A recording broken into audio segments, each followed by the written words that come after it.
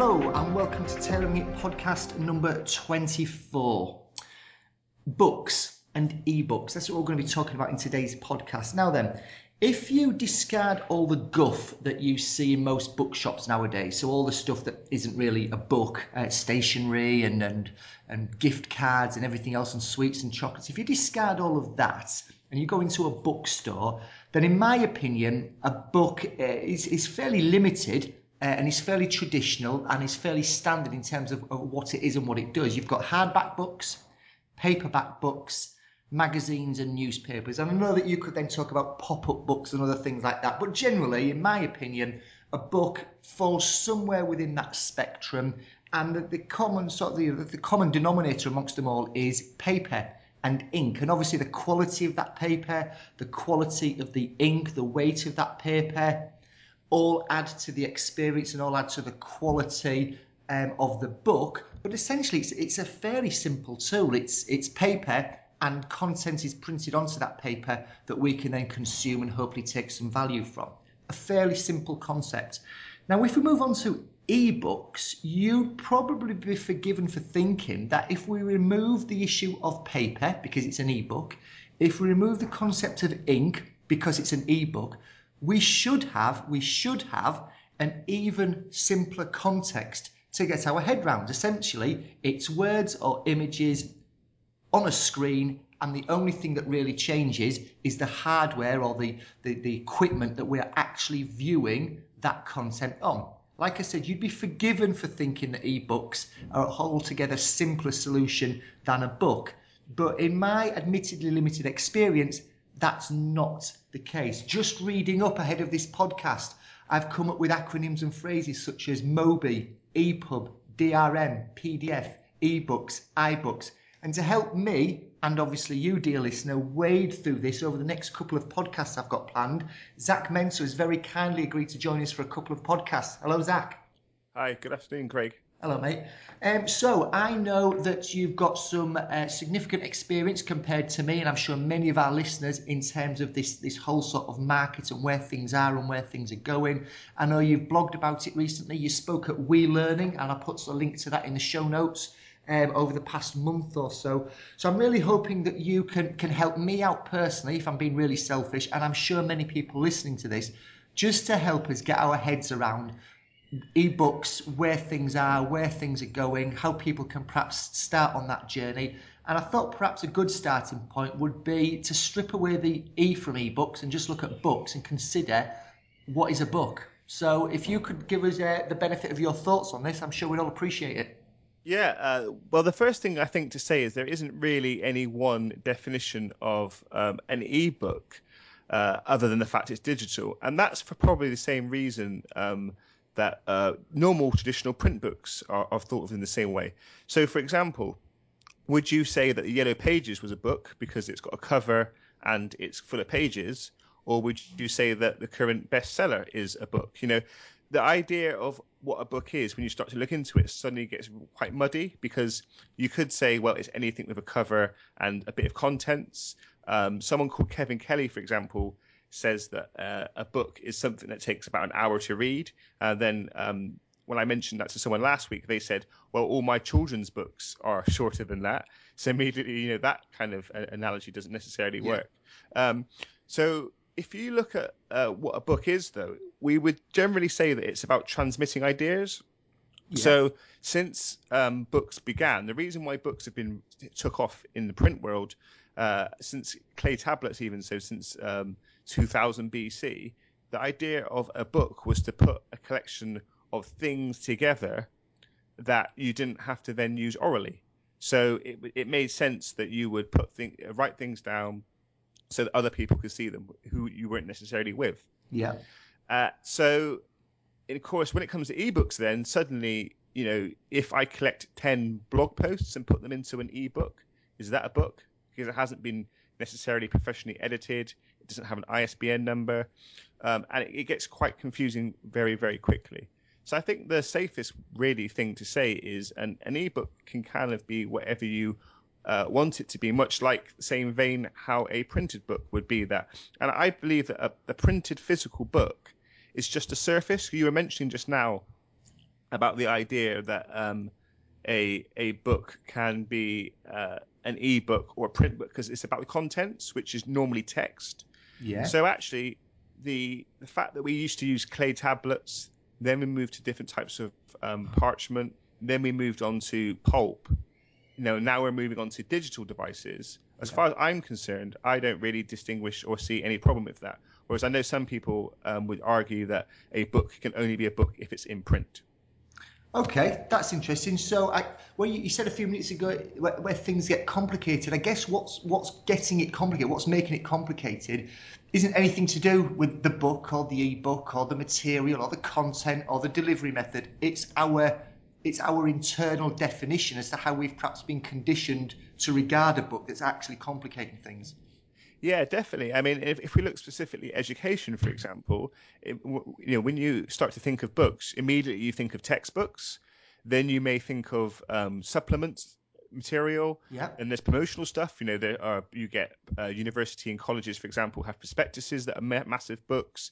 You get course handbooks, workbooks, reading lists, monographs, journals. Straight away there are probably at least 10 different types of book that we use in education, let alone thinking how we then break that into different types of non-fiction books, etc. And so that's why you can immediately see where people get a little bit confused about what is and what isn't a book.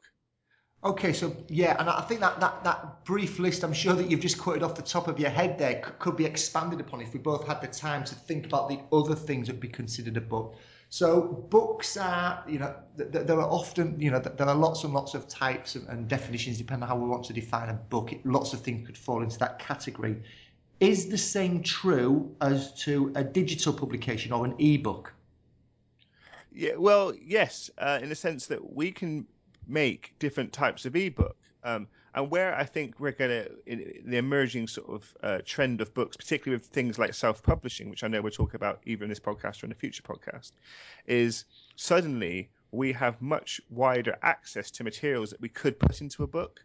So, like I was mentioning before, I could take my latest 50 blog posts and turn that into a mini ebook. And the fact that it's digital enables me to do that for free. Whereas if I had to spend time and effort and money to invest in print run, I might suddenly think, oh, well, actually, maybe my material is not of enough value to do such a thing. Okay, so we've spoken about the book, we've spoken about ebooks. Is there one thing that's sort of running through my mind is, do you think there is a perception that the because ebooks are relatively, when you compare it to a traditional book format, relatively no.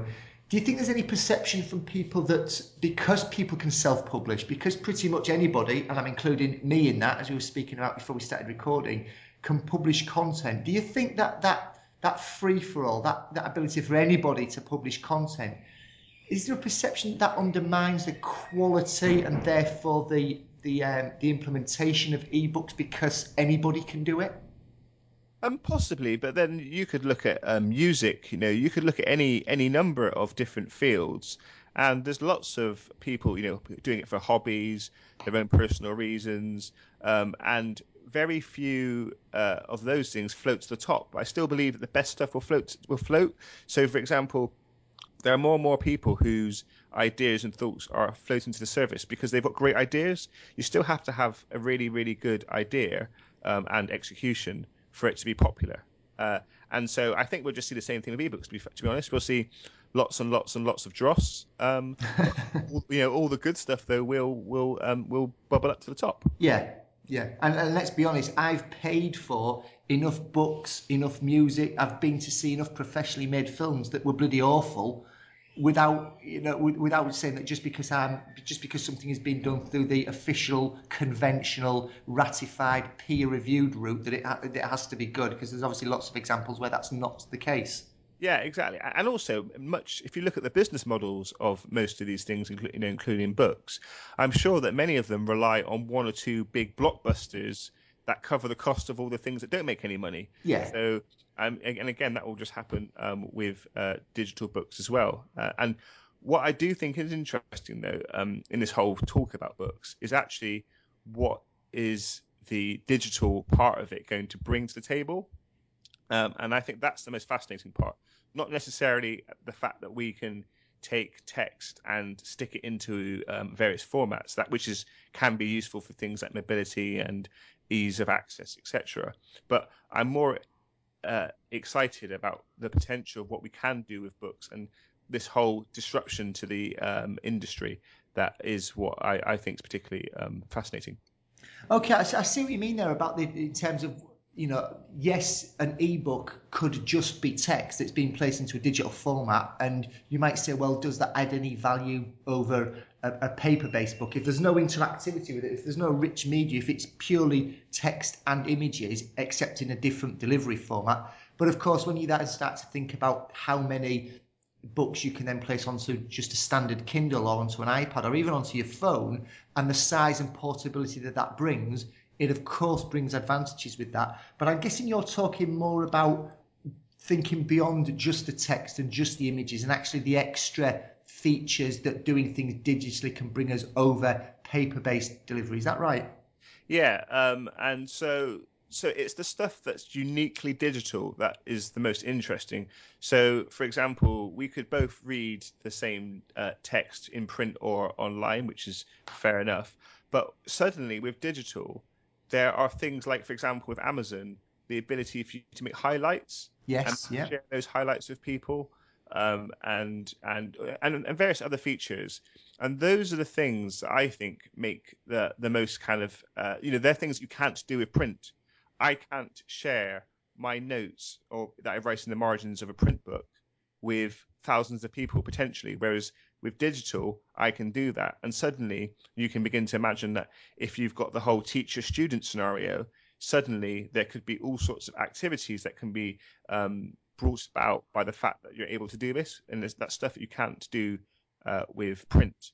I think that's a really interesting response you've given there, Zach, because I mean, it wasn't a loaded question, and it wasn't a question I wanted to go in a certain direction with. But I guess I'd made an assumption that what you were going to respond back to was the actual media that you could put into the ebook. So the fact that you can add 3D models, videos, audio, interactivity. But I think what's quite revealing, both from my perspective and hopefully for the listeners, was that might have been the obvious thing, but actually you kept it even simpler than that, but something that is just as powerful as that, and that's the ability to be able to share notes from your Kindle with everybody via Amazon. So again, just on a personal perspective, listening to this, my default had been to think about the end solution, the higher end solution, the higher end interactivity, the more complicated stuff perhaps. Yeah. But actually, there's some very, very simple functionality that ebooks and that ebook format and ebook readers provide to us that can still add significant benefit to whoever's reading it, whoever's facilitating that reading, beyond the obvious ones as multimedia. Yeah. I think that everybody, the first thing you think about ebooks is how do I stick audio into it? How do I stick video into it? But then you very, very quickly run up against the problem, like you do with using any multimedia, is it has to have a purpose. If Yeah. I'm reading, listen, if you take a traditional non-fiction book that has a start, a middle, and an end, if that book was made as a print book, it was made to be read. It's very difficult suddenly for you to add multimedia.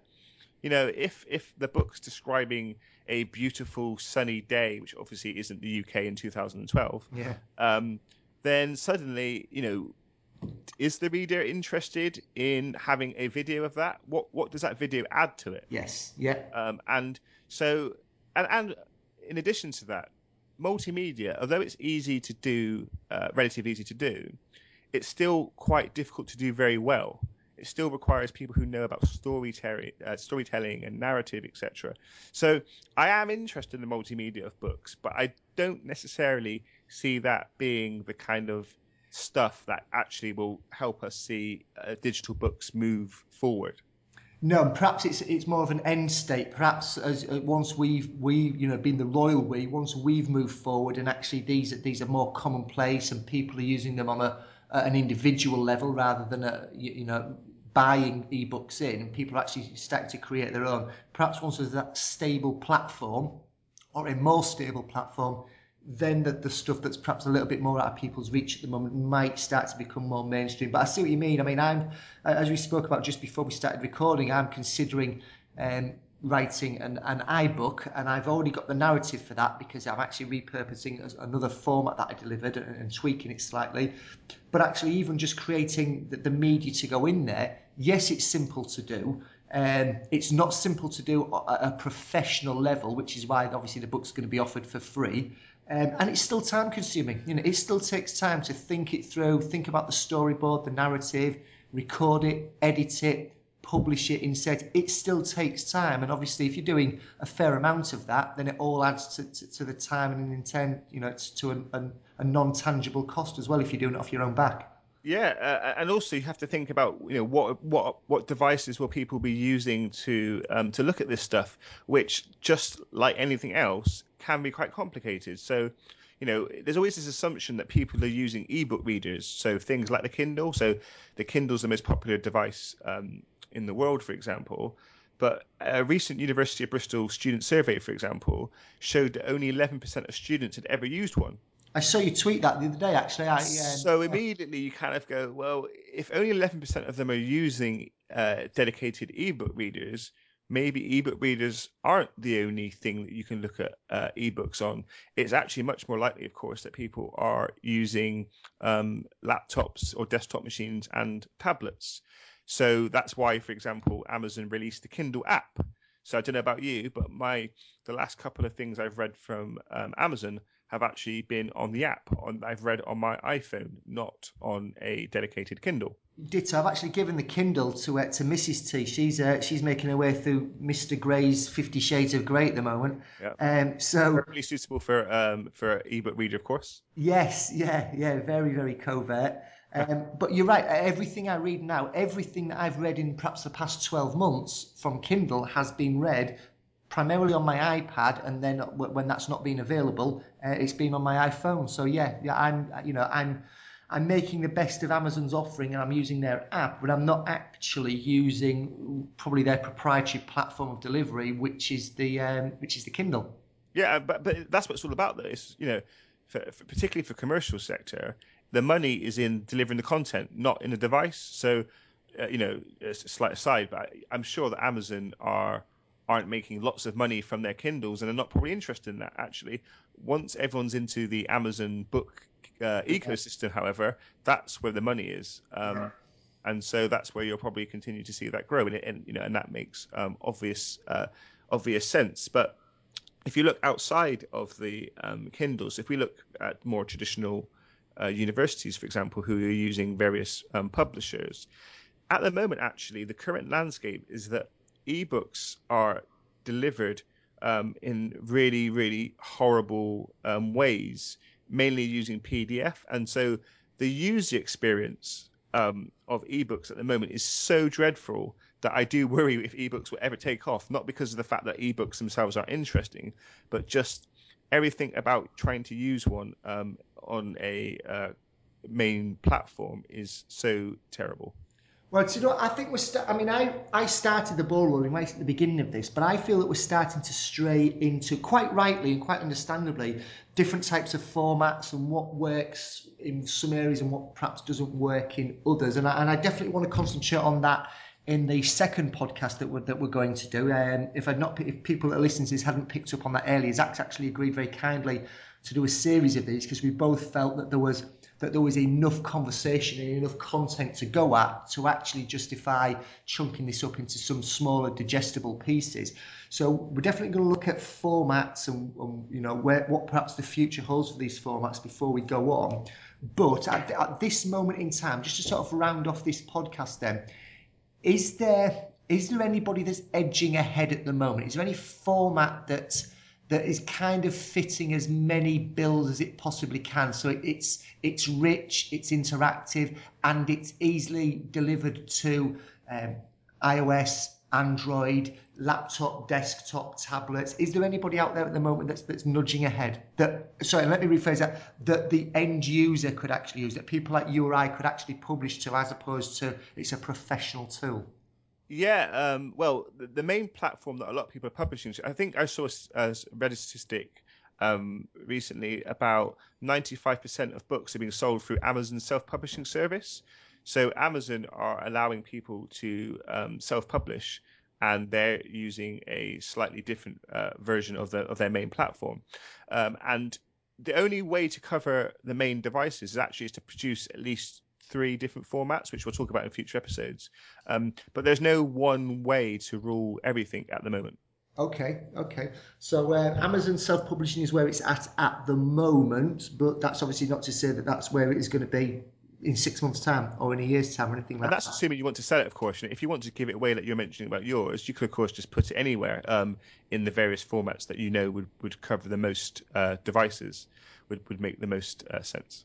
Yeah, and just I know we're referring to something that the listeners won't have been privy to, but I'll very briefly mention that I'm playing around with iBooks Author at the moment, and I'm putting together a very well, what I hope will be useful to some. If I'm brutally honest, it's more of an experiment for me to actually have a play around with a real project to get my head around iBooks. But I hope that it will be of benefit to anybody that receives that. And I'm acutely aware that actually that's going to be delivered through a very specific medium to very specific devices with people within a very specific ecosystem. So whilst we're talking here about the value of offering it to multi-platforms and offering it in as many different ways and shapes and forms as you can, I'm conscious that whilst the left hand is saying that, the right hand's actually busy typing away something that can only be delivered as an iBook. Yeah, but like you say, if it's going to be a collection of things like blog posts, for example, what a lot of people are doing is they're making it all available for free as as individual blog posts, say per chapter. So that helps cover a lot of people. Then they're producing it in, for example, a PDF for other people. And then, like you say, sometimes you're being very specific, and you're saying, right, I'm trying to target the iPad, and then you, of course, produce a version for that as well. Yeah, I think I've gone the other way around, but actually you've given me a little idea there for some future blog posts, being the ability to deliver the chapters through my blog, so hitting pretty much everybody in one way, shape or form, and then offering something through a specific platform. So a little bit of reverse engineering really, and going the other way about things, but still a way of being able to get the content out there to as many platforms as possible. And that's also, of course, another interesting thing we're seeing with ebooks is that people are able to just put stuff online, get feedback, hone it, and improve it. So Yes, yeah. if you were to release your chapter 1, for example, you could get some nice feedback that may help to help you deliver a better version of it. And so these are the kinds of things, again, that make me really excited about being in this space. I think that's something that Doug Belshaw has done previously and is doing at the moment, hasn't he? He's doing it with his productivity book, Up in Your Game, and also his digital literacies book he's writing at the moment. Yeah, I think he released it, didn't he? I think, for example, if you were an early bird subscriber, you got it for £1. That's right, yeah. And then I think it's about every 6 weeks or so, he releases a new chapter. Yeah. Um, Get and asked that feedback. again is a really interesting way to look at the whole process of producing a book now. Whereas before you would spend a long time making a book and just release it. Now everyone's taking advantage of other digital tools to help them produce a digital book. Well, Zach, I certainly give. I mean, just on once again on a personal level, it's given me a few things to think about. It's specifically with the little internal project I'm doing at the moment with iBooks. So that's been very, very useful. Thank you for challenging my thinking and helping me out with that. I hope that other people have received some ideas from this, and it certainly I think has helped to sort of set the context about where we can take this conversation in our next couple of podcasts. What do you think? Yeah, that'd be fantastic, and I'd really like it if people who are listening to this would like to, ask questions, etc. They can, of course, contact myself and Craig, because I'm sure we'd be really interested to get people's feedback ahead of the future episodes as well. Yeah, we could almost live what we're actually practicing here, right? But yes, it's in audio and not text based, but actually, ask people for their feedback and incorporate that into the next blog post if they've got any questions or feedback. Definitely. Cool, Zach. Thanks ever so much for sparing the time this afternoon. We'll stay online a little bit after this and obviously chat about when we can do the next podcast. But thanks very much for joining us, Zach. Thank you very much.